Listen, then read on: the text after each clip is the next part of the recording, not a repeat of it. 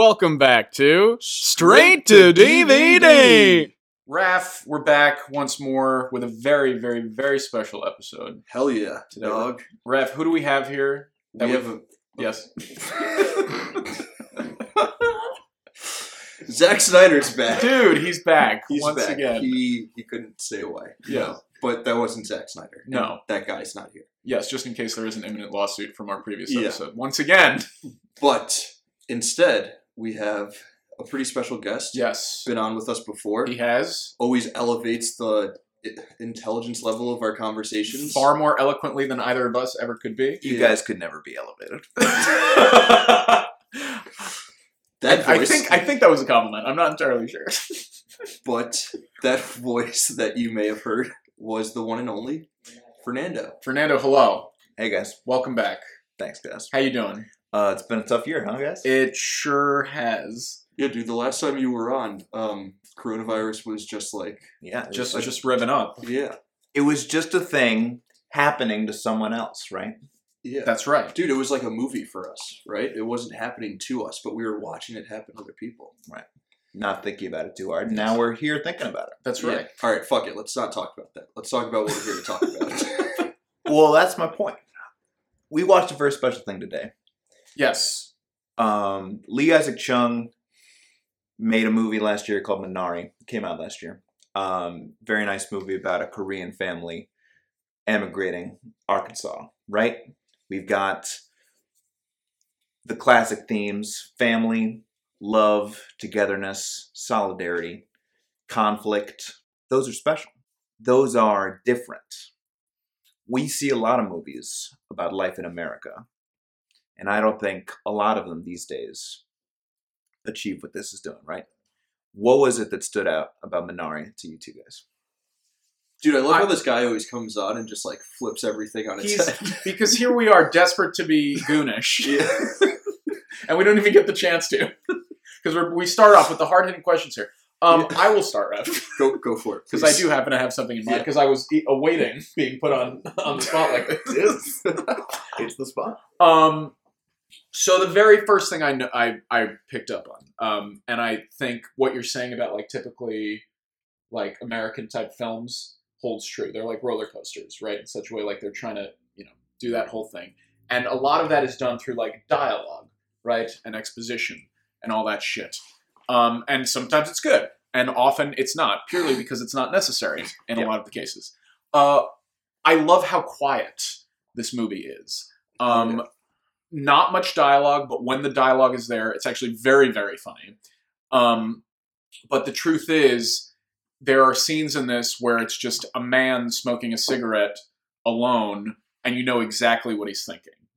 And that's enough. And that's enough. You know exactly what he's thinking purely because of what you've been shown before, and you understand like what people are and how they feel, and that's all you need. You just need the image of him alone. You know like what he's thinking about while he's smoking the cigarette. You know that he needs to be smoking that cigarette, and that's it. It's just a man contemplating the position he's in. And the other people that are relying on him as well. And that distinguishes it from a lot of things that we typically see, I think. There would be scenes about that character crying, explaining how they feel to their spouse, and it would not be nearly as powerful. Or talking to himself. Or a cigarette. Yeah, or absolutely. a voiceover explaining like, what Jacob. And Yeah, Jacob right. at this moment was feeling down because his Yeah. arm is not doing too hot. Absolutely. That everything that the movie is about, every choice that it makes in the direction of silence or nuance, to think about how it would always convey this pain, this reality, the drudgery of this reality. So much of it was texture, right? And I think a lot of movies refuse really to use texture in an interesting way, except for kind of a pretend realism of like computer graphics or whatever. That's a lot of texture because that's all they have, right? All you've got is kind of the feel of the pipes or like how rickety the spaceship they're in is or whatever. Whereas when you're documenting reality, when you're looking out at the grass and you see, oh shit, this is what it looked like that day. That's how the sun was shining that day. It gives, I think, a new meaning to the verisimilitude, right, of the pain that they're feeling. Someone's standing in a field smoking a cigarette. Someone's hard at work. Someone's watching something burn, you know? I don't think we're in a time that's especially rich for movies that value the capturing of reality, the capturing of an emotional reality. I think the movies that we watched together for our episodes of the show, they've distinguished themselves by reaching for that. Sure. Well, what have we discussed prior, right? Seven Samurai. Seven Samurai. Kurosawa's The Cure. Right. And And Parasite. Parasite. Best Picture 2019. This is an amazing example in all of those things because it is American. I think it's as American as movies get, in a personality sense, right? It's about people starting over. It's about people trying to make a change. I mean, it's a classic American dream story, like in every sense. The same way that like The Godfather is a American dream story. It's about someone who comes here from another country and they're just, trying to make it for their children and like the future generations. And the thing about The Godfather and this is that they both have happy endings. You've got people who get everything that they want, everything that they fought for. The whole of the running time, minute one, you've got people who need something from the people around them, who need something from the world that they find themselves imprisoned in, right? That's every Hollywood story, right? That's the golden age. That's independent cinema when it's good or whatever, right? That's what they're reaching for. To think that like every year movies and movies and movies are churned out, but it's these other places, right, in East Asia, across the decades, right? We've got a movie for now taking place in the America of now, even if it's not the pandemic, even if they don't have iPhones. That's America now. Why aren't we producing things like this all the time? Why don't we have a vision of American stories as being about people who look very different from the people who are elected and are on television, right? Why don't we have American stories that take place in other languages or are always in reference to new cultures and old histories of different time periods? Why can't that all be fucking integrated into a vision of America and an American story, guys? Why do we have to suffer every year with the same old shit, with the pablum that is forced down our throats? Raph, why don't you take this one? Well, I think that we kind of are getting more of these American stories, which aren't like the same old shit that we've seen and watched before.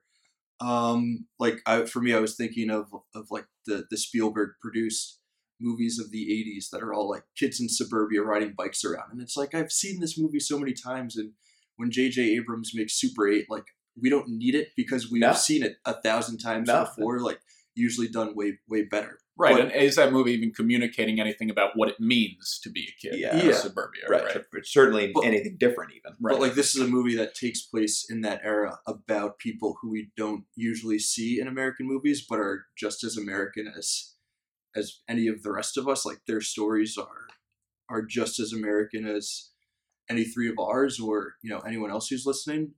But we're getting more. We're getting shit like we get like the Florida Project, which is about an America that we don't see. We get shit like Lessons.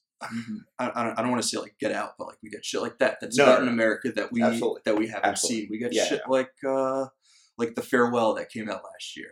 Another movie that's like in a foreign language, but it's very uniquely American, or like universally American. But yeah, we're getting more and more shit like this, and it's for me. I mean, I think it's dope to see stories that are new but also familiar. I don't know, told in a refreshing way, told in a way we don't see too often, right? Told in the as truthfully authentic as possibly can about what it's trying to communicate, right? I think, Nan, to answer your question, the reason that this is not the norm of things that get made or the things that get like put up in lights and advertised or the things that make $1 billion a year is because the truth is that I think it's the fault of both the people who make a lot of the content and a fault of the people who consume the content. I think that the people who are in charge of making it and funding it and greenlighting it and putting people together to make the thing, I think don't care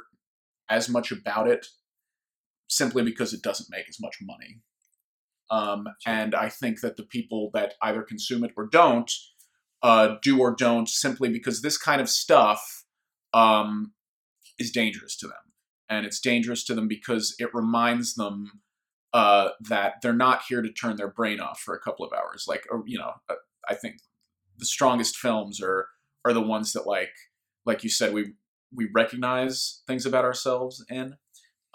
Whereas people like those that work at Disney are more than happy to make the same movie over and over again and sell it to you over and over again because they know that all you want to do is forget about your life for 2 hours. Right. But don't you think there's more of like a thirst for stuff like this, for movies like this, than there have been in the past? I think if there is a thirst, it is in spite of the regime that dominates the industry, broadly speaking, right? That there is a certain paradigm that dominates the regime, and if there is a hunger, an outcry, really, for stories that just acknowledge reality, that's the only criterion that we're talking about, right?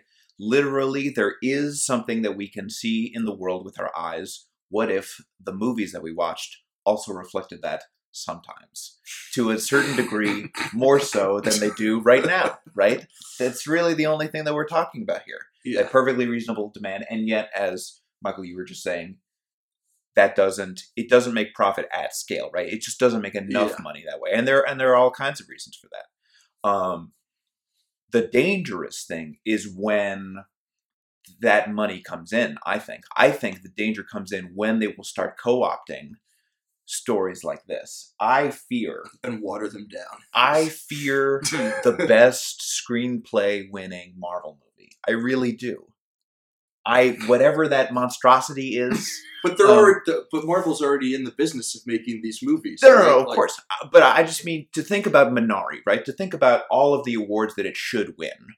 To think about how distinguished it is from so many things that we've seen, how much better it is than so many things that win at the box office and win at awards.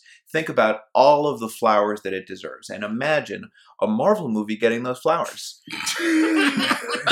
the reason that it's so scary to me is because it will have been designed. Lee Isaac Chung does not design this movie. It's just his life. He's a person. He has an existence. He has memories. He has loves. He made a movie, and people were very excited to make it, and we're very excited to watch it and tell you, the audience, about it.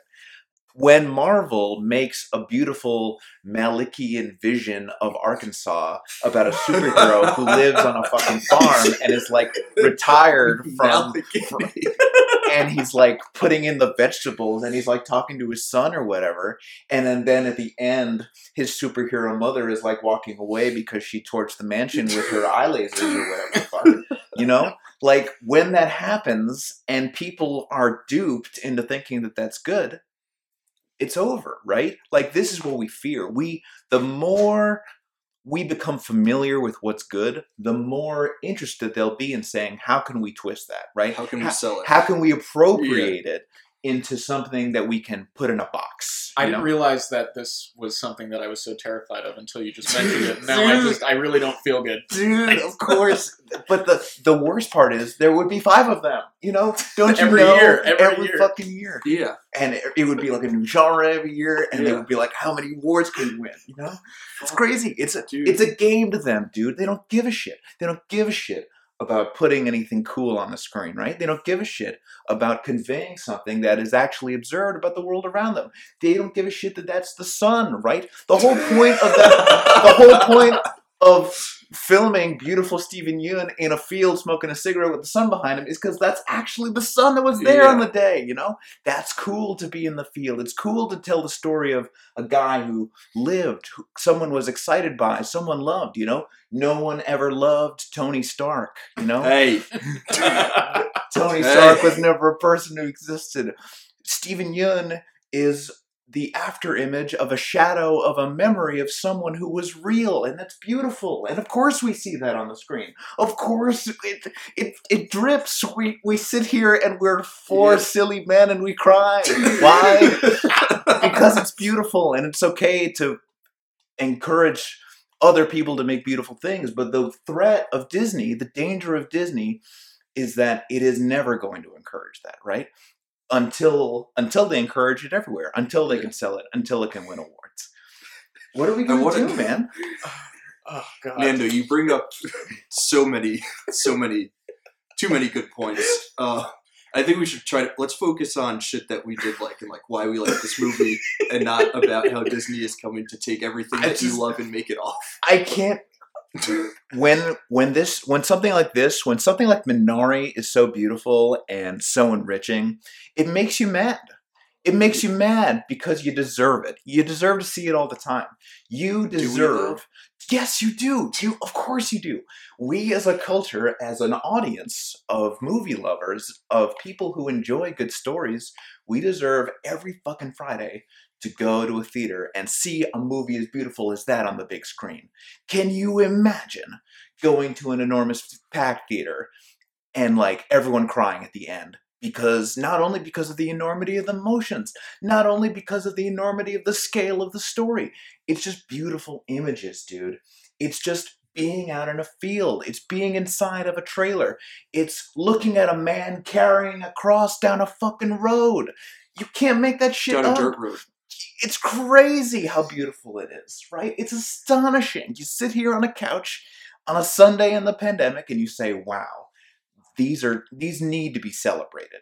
We all need to be looking to each other in a theater saying, can you believe this fucking thing that we're watching? You know? It's robbed of us. We deserve that much better. That's all I'm saying.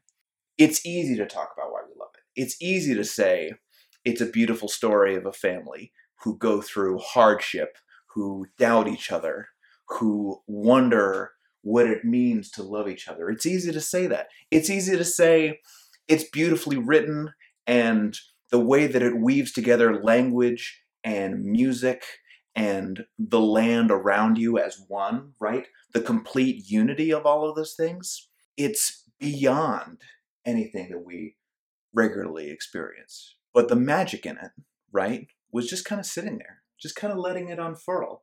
I thought I would stop being surprised at some point that some thing that had been set up, right, some little image or object or suspicious shot or whatever, that it wouldn't be brought up again, that it would forget about something, that it would betray the precision that it had demonstrated the whole time. At any moment, I was ready for that.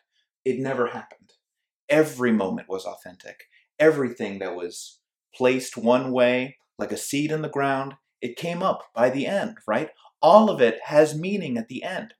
It's important to recognize that we're talking about a movie that deserves to be celebrated because someone gave a shit when they made it. That's all it is. Any praise that we have about this movie or the way that it's constructed, it all comes from a certain individual saying, I have a vision. That's all that it takes. All you need is a vision. All you need is eyeballs to put on a screen, right? Show me Stephen Yeun's beautiful face. Show me it at golden hour. Shoot it. Put it in front of me. Cut it between image of his son. That's all I want. I ask for nothing, dude. I ask for nothing. Very, very, very, very well said. Raph. I could sit here and listen to this guy. That's the beauty of it. Yeah. It's almost as magical as the movie. Like, the magic just unfurls. Yeah. right in front of us. And we deserve this. And we do deserve this. This is deserve all this. I ask. Yeah. Week after week, people just get shit of the two of us trying to unpack movies, and it's just dog shit at the end of the day. But every once in a while, you know, Nando comes on and he just fucking just gives us magic like this movie, and we deserve it. Yeah. Everyone deserves to have magic in their lives, guys. Thank you for injecting. Well, we're so happy to have you here. Nan, you were the one who suggested we watch this today. Had it been something you wanted to see for a while? What had you heard about it? What attracted you to it initially? I'd heard almost nothing, and I'm ashamed of it. I really am. I'm ashamed of how little I know about this artist or about the people who are involved with it, or the production, right? The story of it. It's an amazing story. You can tell. You can tell that people really cared about it. People really pushed. Someone at fucking A24 said, hey, Brad Pitt or whatever, right? It's a Plan B thing. What is the miracle that created something as personal and beautiful as this and put it in front of our eyeballs in 2021, right? It feels astonishing as you watch it. I didn't know anything about it. All I knew was that all of the reports of the festivals or whatever, everyone is saying, this is special. This is amazing. You've got universal acclaim, and yet it's basically unheard of, right? Like, no, I had not heard about this movie until you recommended it. no one is like it. Definitely, people on Letterboxd or whatever are watching it, and I think reviews are coming out and they're very positive. People are happy to talk about it on Twitter. Steven Yeun, I think, has been a big advocate for it in every appearance that he has. There's a push behind it, and I think it was understood that it was going to be the winner this year. If it were a normal year, this would have been a movie that people enjoyed on a big screen. This would have been a hit. It could have been a hit, but now it's just kind of like something sad, right? That we came to it and we didn't know too much about it, and now it's gone, right? Like, we watched it, and all we're left with is kind of like, we have to advocate for it, but who's going to listen to us, right? Who's going to be the people in 2021 saying, hey, you know what you should vote for in the first virtual Oscars or whatever? The Korean movie that's not really a Korean movie, right? So you bring up an interesting thing. What I've heard about this movie is that there, in a lot of like the award pushes and such, it's being categorized as a foreign language film. Wow. As opposed to just like the general, wow, best picture pool with English language films. And I think a lot of the pushback is because, I don't know, maybe more than half, maybe 70% of the movie is in Korean, but it's an American-made movie. Absolutely. About an American family story. Yeah, an American family living an American life. We've said it before, but it's like as American as it gets. And the fact that it's not getting recognized as an American movie, it's getting recognized as something foreign, is like not that encouraging for the necessary push. Because, like you said, this is something that like people should be seeing, people should be watching. There should be hype around it. The implications of that, though, are so bizarre that the people who decide these things are just like, no, this is foreign. You know, like there's nothing American about this. Right. But this is more American than most American movies it's the whole fucking point that we've seen this year. Yeah. Like, English isn't our official language. Like, there's no official language of this country. That's like, right. Things don't need to be in English. That's right. For it to be American. And the story is not the story. This country wasn't built by English-speaking people. That's like no matter where you come from, like your grandparents or whatever were speaking foreign languages. Not only was it not built by English-speaking people, it wasn't built by white people, right? Mm-hmm. And it also doesn't mean that whiteness needs to be the default sort of ethnicity, right? The default perspective on a story. I think more than being 70% in the Korean language, it is 100% a story of Korean people, right? Yeah. I think the struggle and the tension between Korean and American identity, it's as endemic to the movie as anything else that's happening, and that's fine. But I think it does dare not to center whiteness, right? That's what's happening. It never for a moment. Whiteness is portrayed as bizarre, right? In the film. And it's all like on the fringes too. Yeah, it's not like they have like the friendly white sidekick who like teaches them how to be American. They're just kind of there on the periphery, right? Like, just hanging out, doing white people things. There's an incredible little sequence of a very young Korean American boy spending a night in a friend's place, right, because of trouble at home.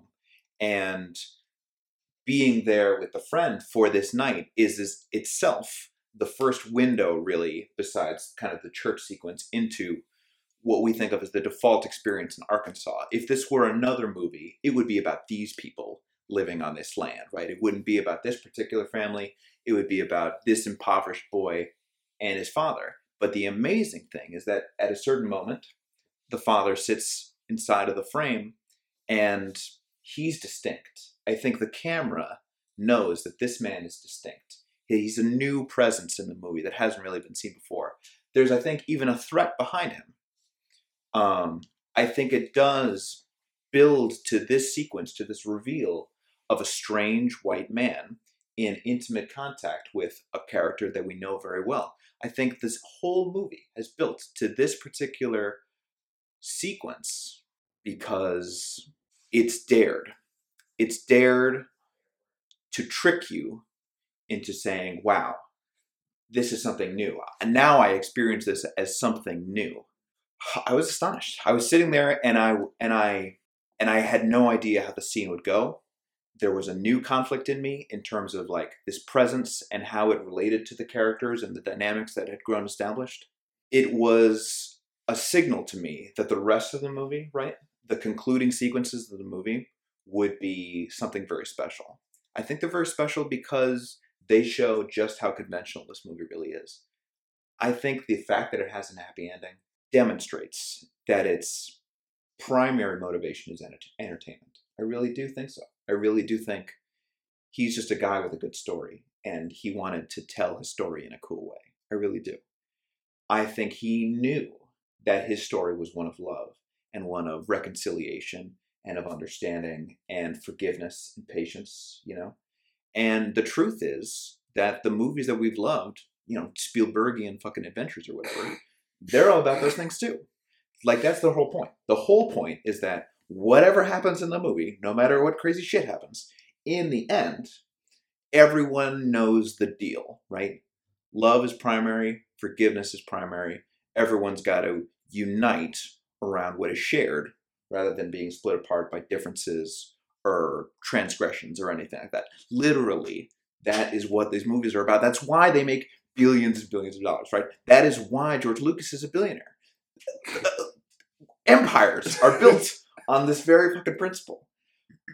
What are we supposed to think? That, like, there is an inherent hostility, I think, to such familiar stories, such familiar dynamics, with the daring, not center-whiteness, right? That's the thing. George Lucas would never make Korean Star Wars, right? Yes, the idea that Luke Skywalker could ever be anything but a white farm boy never got floated once. And I don't require that of George Lucas, but I do want Korean George Lucas to get a shot at making Korean Star Wars. I really do. 100%. So why can't we have Korean Spielberg? Why can't we have Korean Lee Isaac Chung having the career that he deserves? I think you're asking a question that like goes much deeper than movies. Oh yeah, dude. But that's what the movie's about, though, right? Like literally at every moment, it's about water, it's about money, it's about land, it's about not knowing about the health of the person that you're sleeping next to, not knowing how many days you have left in your marriage, in your childhood, in your life, in your faith in anything around you. Man, it does not shy away from these things. It doesn't. It never does. But everything else does. Like, that's the problem.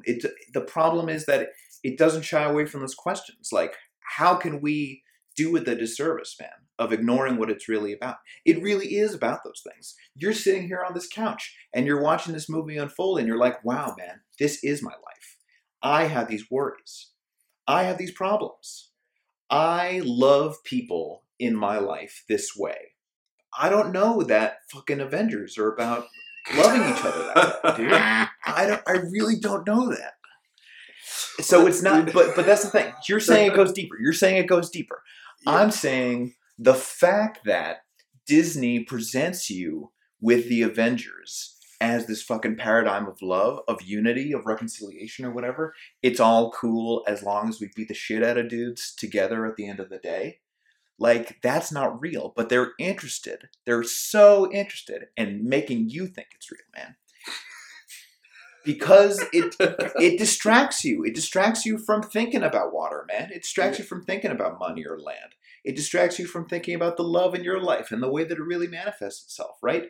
If you have no knowledge of love that's not just like a brother in arms next to you and you're united with him because you're both superhuman or whatever, if that is the extent of your understanding of humanity, then you're not going to ask any deeper fucking questions. Like, how important is water? How important is it to have the vegetables from your homeland? You know, how important is it to invite your grandmother home even when she doesn't want to come home? You know, how important is it? It's deeper, sure, but we can't pretend that this is not, most fundamentally, Lee Isaac Chung looking us in the eye and saying, Why aren't you asking these questions? Why aren't you thinking about these things in your life, right? I don't know. I'm going to take up that call. Dude, that's way too tough a question for people to be answered. That's why we go watch the Avengers. That's why we get Avengers. Yeah. I was gonna say it's deeper in the sense that the people who might be opposed to this movie are probably folks who don't want to be able to connect to something that might seem foreign or someone who might seem foreign. Sure. If this is a movie about a Korean American experience in this country, like it needs to be about Korean Americans, not something that like every American can connect to. Like it's easier to see someone else's story and be like, oh wow, that's crazy that you have to go through that, but like that has nothing to do with me. But I think the scary thing is like, oh, like this family is just like any of ours, no matter what we look like. Like I can connect to these people and we're not that different after all. So like maybe I can't just be mean to someone because they look different or I think they have a flat face. I think that thought might be scary to some people. Well, just like think of how the fact that he was so conscious about how he actually portrayed a typical American in this film, and that you're saying the closest you come to say like a traditional Hollywood trope of doing that in a negative light would be the father sitting down to have cereal with the two of them. The white father, the white Arkansanian father, where it's like I picked up on the same thing. I was like, what is he going to say, or how offensive is he going to be to this little boy who doesn't understand? And the truth is, he isn't. Right. He isn't. And the crazy church cross-carrying guy who helps him on his farm genuinely does have good intentions, even if, he's eccentric about them. Or all the people in church are more than happy to have this Korean family there and more than happy to be nice to them and invite them over for sleepovers. Yeah. Because that's not what the conflict is, right? The conflict is more fundamental than that. I think that's really true. I think this is a story about a Korean American family and their struggle, but we should understand maybe that it's not the typical one, right? It's not a typical one. Maybe a lot of Korean American experiences are like the ones that they might have had in California. They allude frequently in the movie that they've come from California. Imagine what Lee Isaac Chung's camera could capture of this same family years before, right? In the big city or whatever. Mm-hmm. I think it would be a very different movie. I think that's intentional. But I think that would be a more digestible movie for people. But maybe not. Maybe in the big city you are encountering more attention. Maybe these are Korean. That's what I mean by more digestible. That this is more digestible. No, that something like that would be more digestible. Where there's more tension. It's more what you'd expect. With the white tension you right? expect. Sure. Like, it's easier to think about a movie about non-white people and like then that. So we think, okay, this means that the white people are going to be bad guys. Mm-hmm. They're going to be like overtly racist and like really mean and like not give them a loan for their farm or something because they're Korean. Right. And like that's something that people can understand. Like, past day America, like people were racist and shit. That's what I'm gonna see. But this kind of flips that on its head. Like you were saying, like they're all pretty nice. So like that's more alarming because you don't expect. It's like you're saying, constant surprise and very simple storytelling, right? It's that kind of thing. It's an audience expectation about, why am I being shown a little Korean boy at a white man's table? Like, what is that communicating to me? And the typical audience, the typical moviegoer would expect something very different than what we got. And it's interesting that the only twinge of that is spoken from a little boy at church who asks, genuinely, why is your face flat? And it's not coming from a place of... It's genuine curiosity. It's funny because that boy's face was pretty flat. As far as flat children's faces go. Yeah. Like, dude, you're pretty. You're pretty. You're a little popcorn that got black. But it's so interesting that like the only hint of that in the film was not an act of like threat, right? It was a question. And it was purely from a young, ignorant boy who just wanted to know something. Yeah, at the end of the day, it was still friendly. Yeah, he was still friendly. Yeah, That's right. The girl with the sister, like, was it kind of racist? Like, maybe, but it was friendly. Like, there was no like malice behind it. She was genuinely curious and like wanted to be her friend. I think that goes to how it's it's a digestible thing, right? That's what you were saying. That Yeah. it, like the way that great movies are, the way that they're packaged in terms of a good story that makes sense, and people change, and they end up in a good place at the end, right? A place that excites you and makes you feel good. You walk out of the theater feeling good. I think this is very much in line with those. I really do. And I think part of that is actively avoiding, I think, much of what the experience might have been like. And if it wasn't like that for them, then it is that way for many Korean Americans, as it is for many Americans. It's okay for that, because it's not a movie about that. It's about a conflict with nature, fundamentally, right? Not just human nature, but the land around you, the place in the cosmos. You've got all kinds of problems, and everyone is stuck in the vices of conflict in every scene. And it's very exciting that way. But life is exciting or dangerous or threatening in lots of different ways. And I think the way that this movie is not about those things is as interesting as the way that it is about these other things, right? As it really does choose to be about the effort that goes into digging into the earth and making it fertile for your life, right? Fertile for the future. Coming to a place and saying, I will invest, right? They're always talking about it. This is how farms are. This is how farms work. You spend a lot of money now. You're miserable now in the promise of future prosperity. And that's a good thing. But the truth is that future prosperity is not given. No one is entitled to it. The truth is that most people fight for it. And this is a story of people who have a particular conflict and they achieve prosperity in a certain particular way. It's a beautiful story. I think it is important to say that Lee Isaac Chung is not having a conversation about like the violence of whiteness imposed on many different immigrant families, many different families of color, all kinds of ways that we can go about that question. I think it does choose, right, kind of fundamentally to say, if it's going to be about that at all, it's going to be very subtle, it's going to be under the surface, it's going to be metaphoric, right? It's not that it's not happening, it's just it manifests, right, in all of these other different ways. And that's good. And it's good that it chose a lane and that it chose a way to tell its story. But I think it's like Parasite that way. I think Parasite is also interesting in the way that it is kind of compromising about the questions that it does pose, right?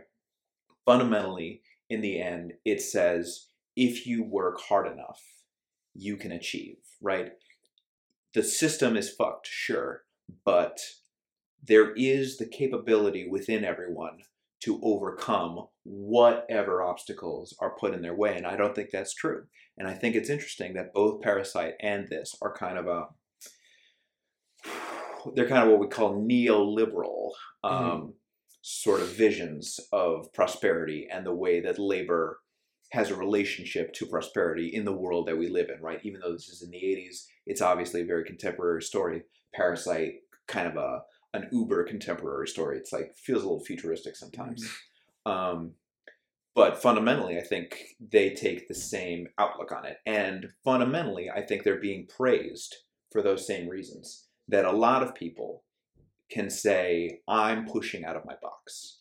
I'm looking at other ways of telling stories and saying, this is cool, right? This is new. This is innovative. This is what we need. And I don't think that's really true, or at least it's not all we need.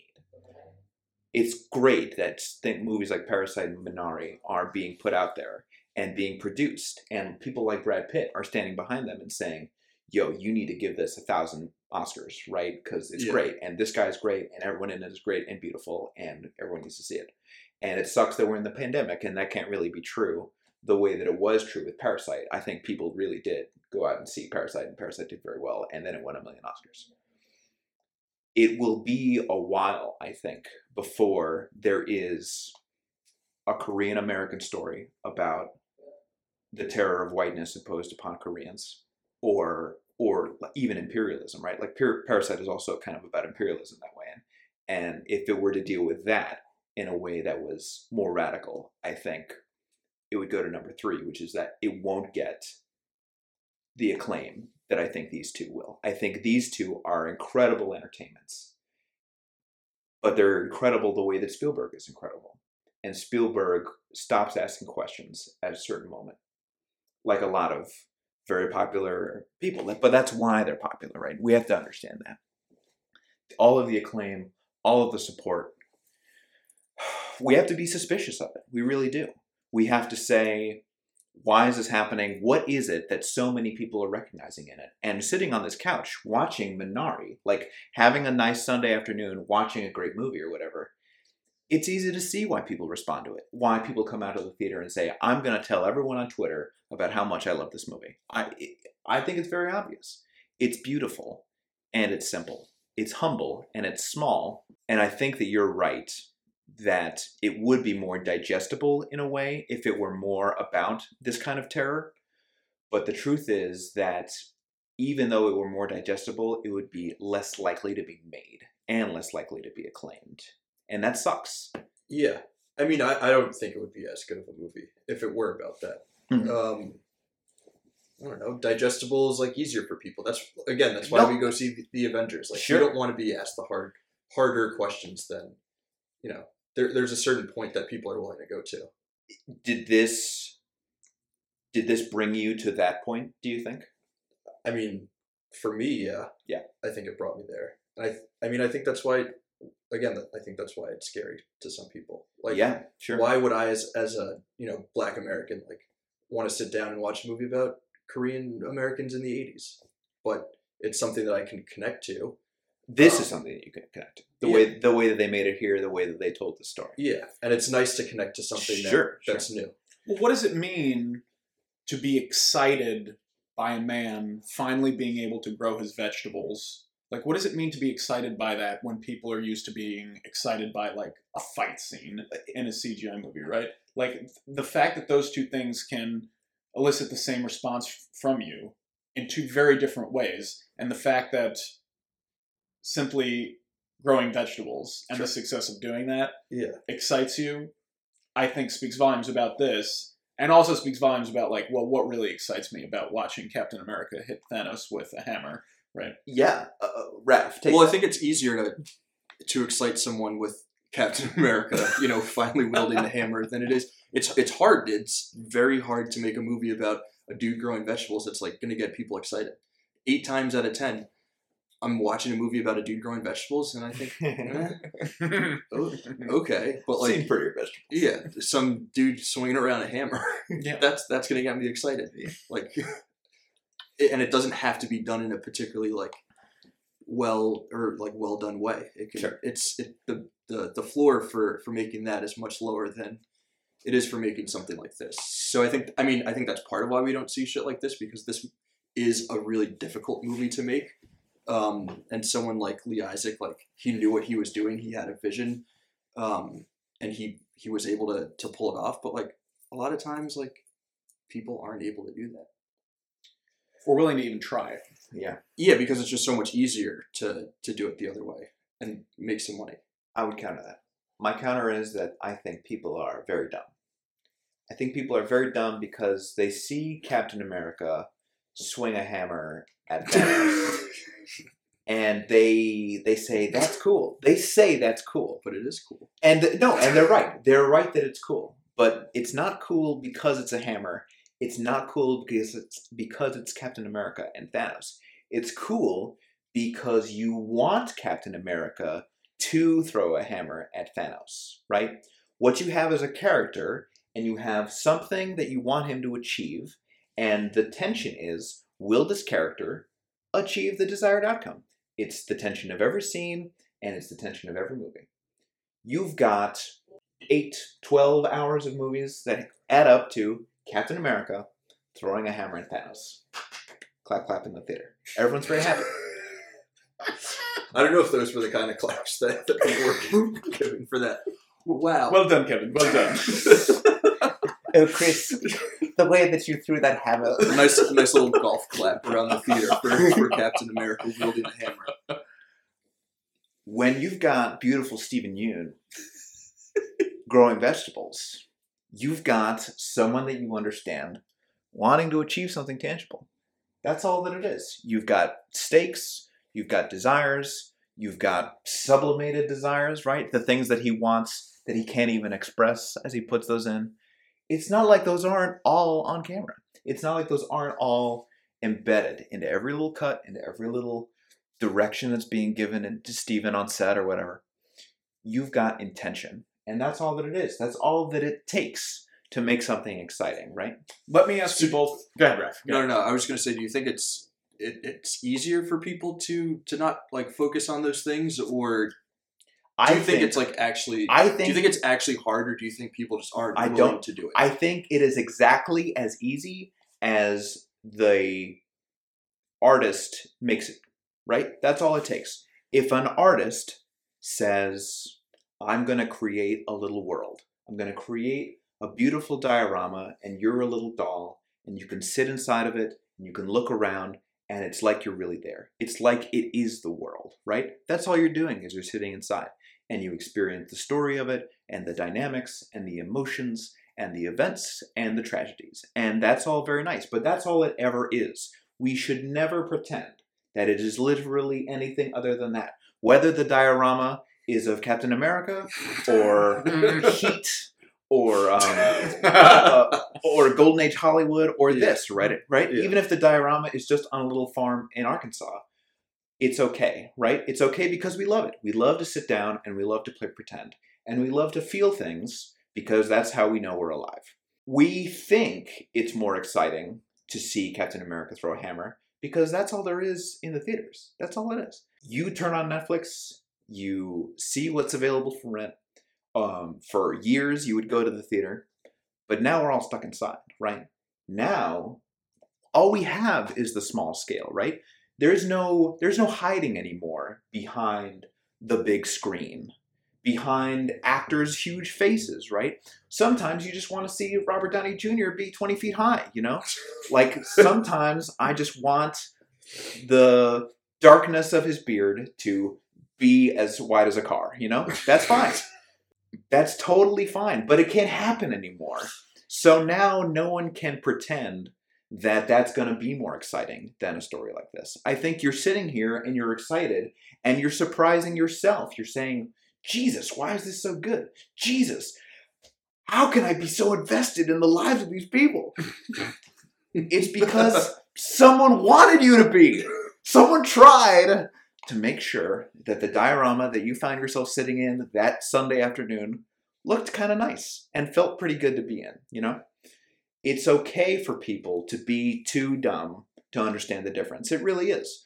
What's tragic is that they're the victims of a mass propaganda campaign to say growing vegetables is boring. Fuck you! Fuck you!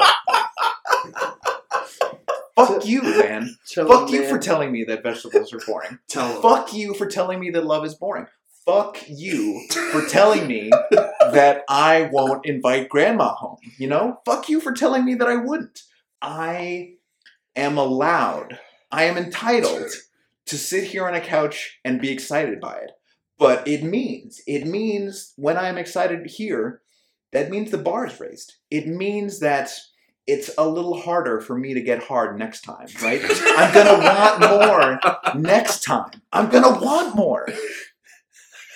I'll need it. I'll fucking froth at the mouth for it, you know? Oh, it's okay to be a person who fucking froths at the mouth for excitement, for reality, for meaning, for substance, man. To say, oh shit, of course I know why his desperation is so palpable. I know why his disappointment cuts so deeply to me, right? It's okay to feel that. It's okay to ask those questions. It's okay to be a victim. It's okay to sit at home and say, yes, I too. You know, the doll, I was touched on the doll here, you know. The violation occurred at an early age, you know. The desperate environment that I found myself in, I could not control. I'm an adult now. I consume media. I talk. I talk with my voice. I talk with my conversations, with my relationships, with my money. I say, these are the things that I value. The problem is, no one's listening. No one gives a shit what I have to say. No one gives a shit that the things that we value are the things that we want to see all the time. They only give a shit as far as they can twist what we say we want into something that they are pretty sure that we'll buy. Always very well said. Always very difficult following anything you're saying. I'm not quite sure where you just took us, but I liked it. I'm going to ask a question now for both of you.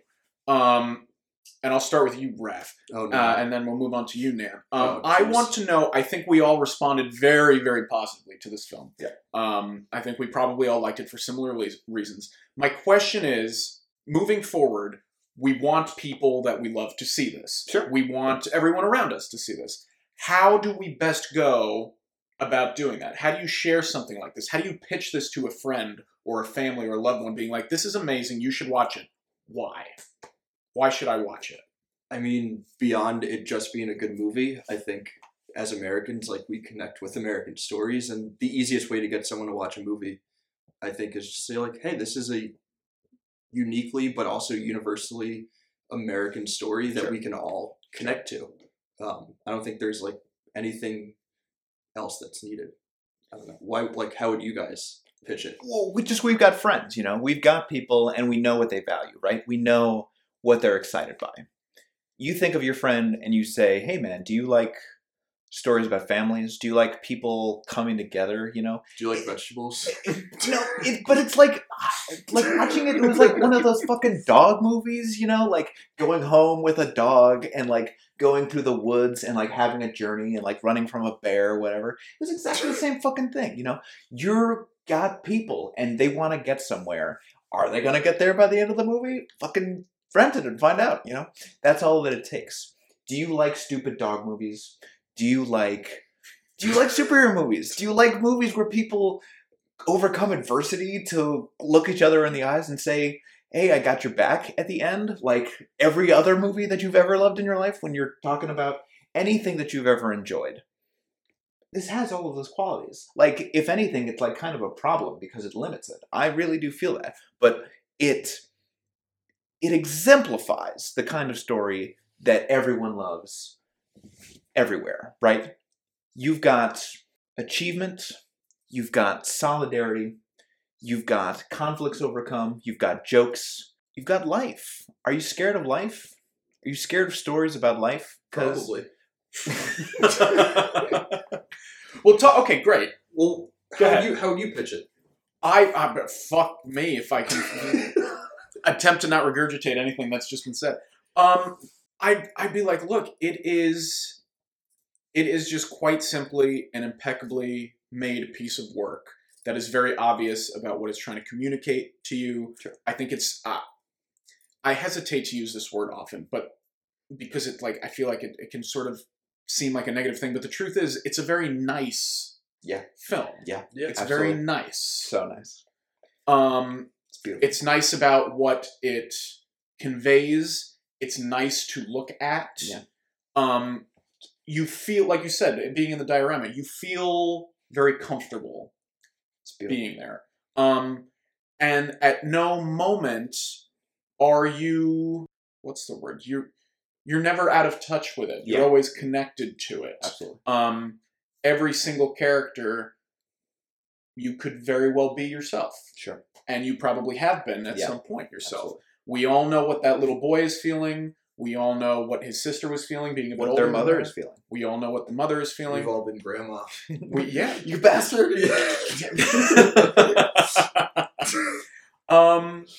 It's great, and I think that anyone who's looking to watch a film, like you said, about things that are real, rather than turn their brain off for 2 hours, I think would find value in this. And I would encourage everyone to watch it, even if some that I would recommend it to, I know probably wouldn't get it. But let's be real. We're going to hear more about it, right? Like, only more people are going to see it, and they're going to say, holy shit, I would have seen this 5 times in the theater, right? There's only going to be more of that. There's only going to be more buzz about it and the way that it is snubbed or whatever. Get on the bandwagon, everyone. You know, just be part of it. Like, sometimes things rise up out of the culture that are pretty good. And if we are all committed to celebrating those things, then let this be one of those things too. Rarely do Fuck yeah. Fuck yeah, dude. Rarely do I actually say this to our viewers listening, but please go watch this movie. Yeah. It is fantastic. Pay $20 to watch Yeah, Minari. it's worth it. Gather your family. 100%. Yeah, for sure. Pop some popcorn. Watch this freaking thing. Between all the shit we've watched on HBO Max that has come out, all the other stuff that is released digitally, Yeah. but otherwise I still lives in think we should have theaters. done Tom and Jerry. That's next. Yeah. We're gonna make this. Yes. So what's amazing is that we always have Fernando here to talk about like really specially made stuff, like really well made stuff, things that are special, films, if you will. But we've not quite had him here for crap yet. Yeah. And Let's do crap, man. I think time next, for crap. I would love to hear the well-constructed sentences, words, and paragraphs come out of this man's mouth about something that he loathes that he's just witnessed, rather than something he's loved. No, So Yeah, that would be great. Well, loathing. You want loathing. Wow. That's so tough, man. Loathing sucks. Yeah, but sometimes it's funny. Most of the time it's funny. Funny's When it good. comes to okay, movies. So we'll do a loathing episode next time, and we'll discuss what loathing is and what makes something really special to loathe that way. Okay, I'm done. Fantastic. And we can discuss like shit that's so bad that we hate it, and like so terrible that we hate it, and yet somehow still enjoy it. Well, Because those do exist. and what makes the things that we love loathed by others? You know, what separates the things that you love from the things that you love? Let's do it. This has been such a very special episode. What a treat. Thank you, What a guys. treat. Nan, it's great to have you back. Thanks for being here. Michael, my illustrious host. Let's do the social thing. Wrath, where can they find you? Find me on Twitter and Instagram at Rafstitt, all one word, RAFSTITT, Twitter and Instagram. I'm there. And on Letterboxd. I think it's at Rafstitt. Check us out. Fantastic. What about you, Michael? You can find me on Instagram at Michael_Rocco_, that's RUOCCO, at Michael_Rocco_. You can also find me on Twitter at Michael Rocco. I'm not too active on there, but I am on there. And I am also on Letterboxd at Michael Rocco. Nan, where can they find you? Oh, they can definitely follow me on Letterboxd at FD Pictures. But it's a good follow. Yeah, sure. I would recommend. But everyone should pre-order The Emerald Flame, a narrative puzzle adventure on GameFound. What is the Emerald Flame, Nan? Tell us. I have co-written with my wife a beautiful puzzle adventure into the depths of the heart of man's grip for power in the intrigues of 15th century Czechoslovakia. It's crazy. Fuck yeah. Incredible. Thank you, Rita, my wife, for designing it. Thank you, everyone who will ever purchase it, because you are paying my rent. What's it called? The Emerald Flame, a narrative puzzle adventure. Fuck yeah. Can't wait. Awesome. Fantastic. This has been great. Nan, thank you once again. Thank Raph, you, thank you guys. for hosting. You're the best Michael, host. thank you for hosting. Always a pleasure. Thank you, Lee Isaac Chung, for making Yes. Oh, Yes. yeah. We sort of skipped over this. I think it goes without saying, though, but we'll do it one more time. Raph, would you recommend this movie? Yes. 10 times out of 100. I Nah. mean, 100 times out of 10. 100 times out of 10. Likewise, without question. Go watch it. Go check it out. Thank you for listening.